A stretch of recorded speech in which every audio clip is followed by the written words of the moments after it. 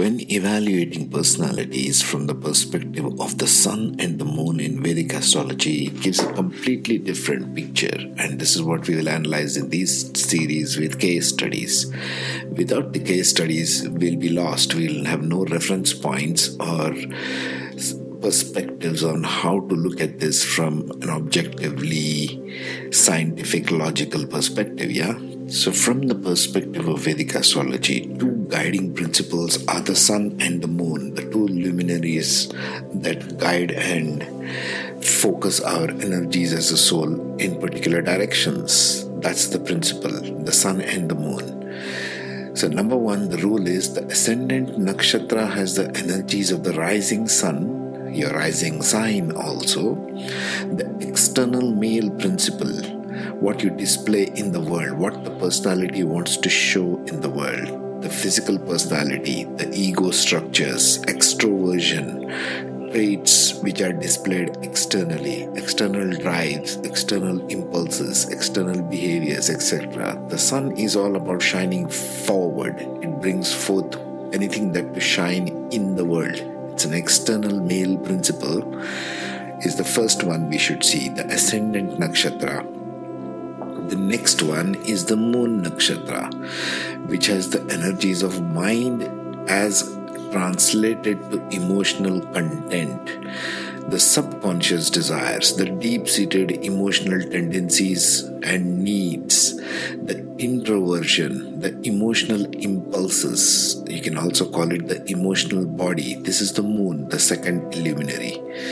So we are talking both about the display of external and internal, and that's all we are in this polarized world when we come in as souls. So let's evaluate with case studies one by one, because we are talking about three kinds of ganas here, the Dev Gana, the Manushya Gana and the Rakshasa Gana, and we are talking about ascendant and moon nakshatra in the placement in the birth chart. So it gives us number of combinations which we shall see one by one.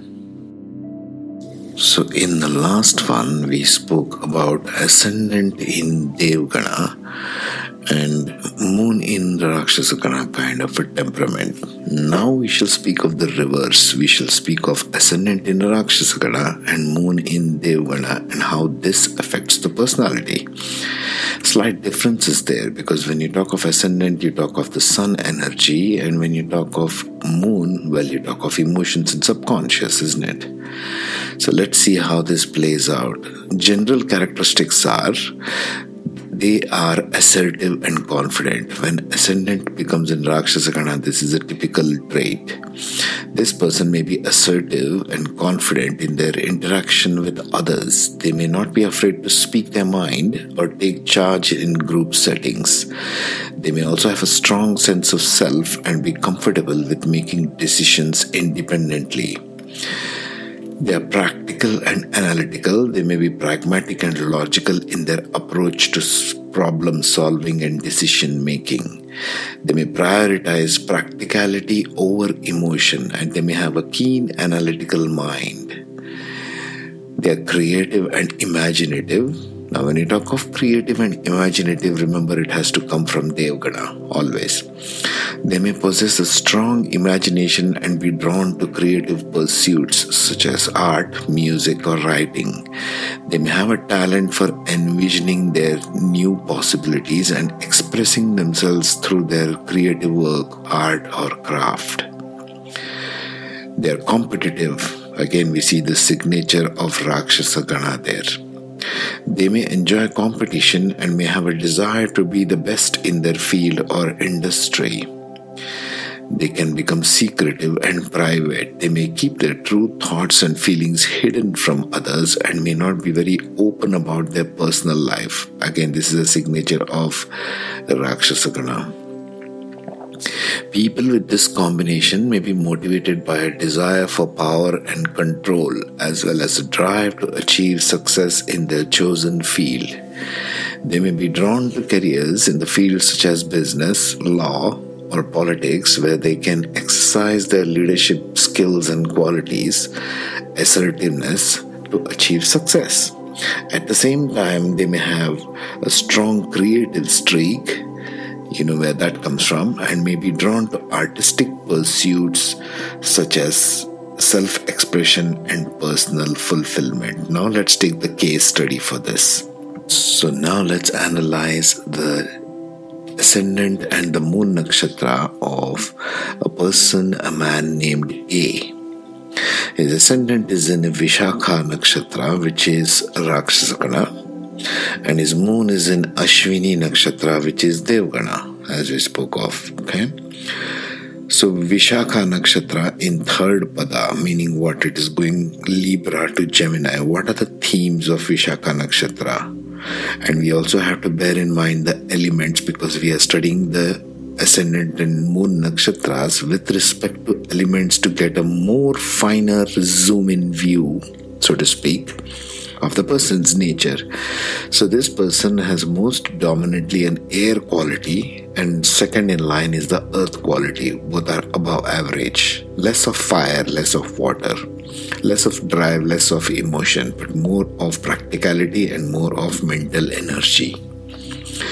So in Vishakha nakshatra, what is a theme playing out? Dedication to target achievement, it's indulgence, inner strength and drive for purification. Let's examine the air and the earth element there. Focus and achieving goals. See there, Rakshasa Gana playing out in the theme of Vishakha, achieving goals, moving towards transformation. They could be blunt or they could be jealous kind. And because it's in third pada, my best guess here would be this Libra going into Gemini. It's very airy, so the air is also very dominant as an element overall in the chart. So this person is highly mental in their approach as well as grounded on how to make things work, right? That's the ascendant. Now let's take the moon nakshatra, which is in Ashwini, and it's in the third pada of Ashwini, as we can see. So the third pada of Ashwini goes again from Aries to Gemini. Again, it goes from fire to air. That's why the dominance of the air element is there. Ashwini is an initiator, a risk taker, needs admiration. Let's see what kind of earthly elements Ashwini has. Materialistic and grounded in pada 3. A lot of sexual vigor and passions and youthful in pada 3. So what can this person be like? This person can be of a nature who is looking for a lot of groundedness, but coming from a mental plane, highly mental in nature. And because both the ascendant and moon are placed within movable signs of Libra and Aries, what this lends itself to in a personality is a lot of wavering mind, a lot of thoughts, a lot of thinking, a lot of analytical and logical reasoning processing going on in the mind, in the brain. Okay, that's what it signifies. And Vishakha, they need to dedicate themselves to target achievement. Ascendant here being more focused on the material part than Ashwini, who's a constantly moving energy.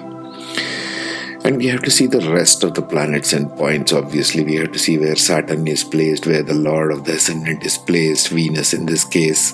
We have to see many other things to see practically where it plays out in life, which areas become focused or grounded.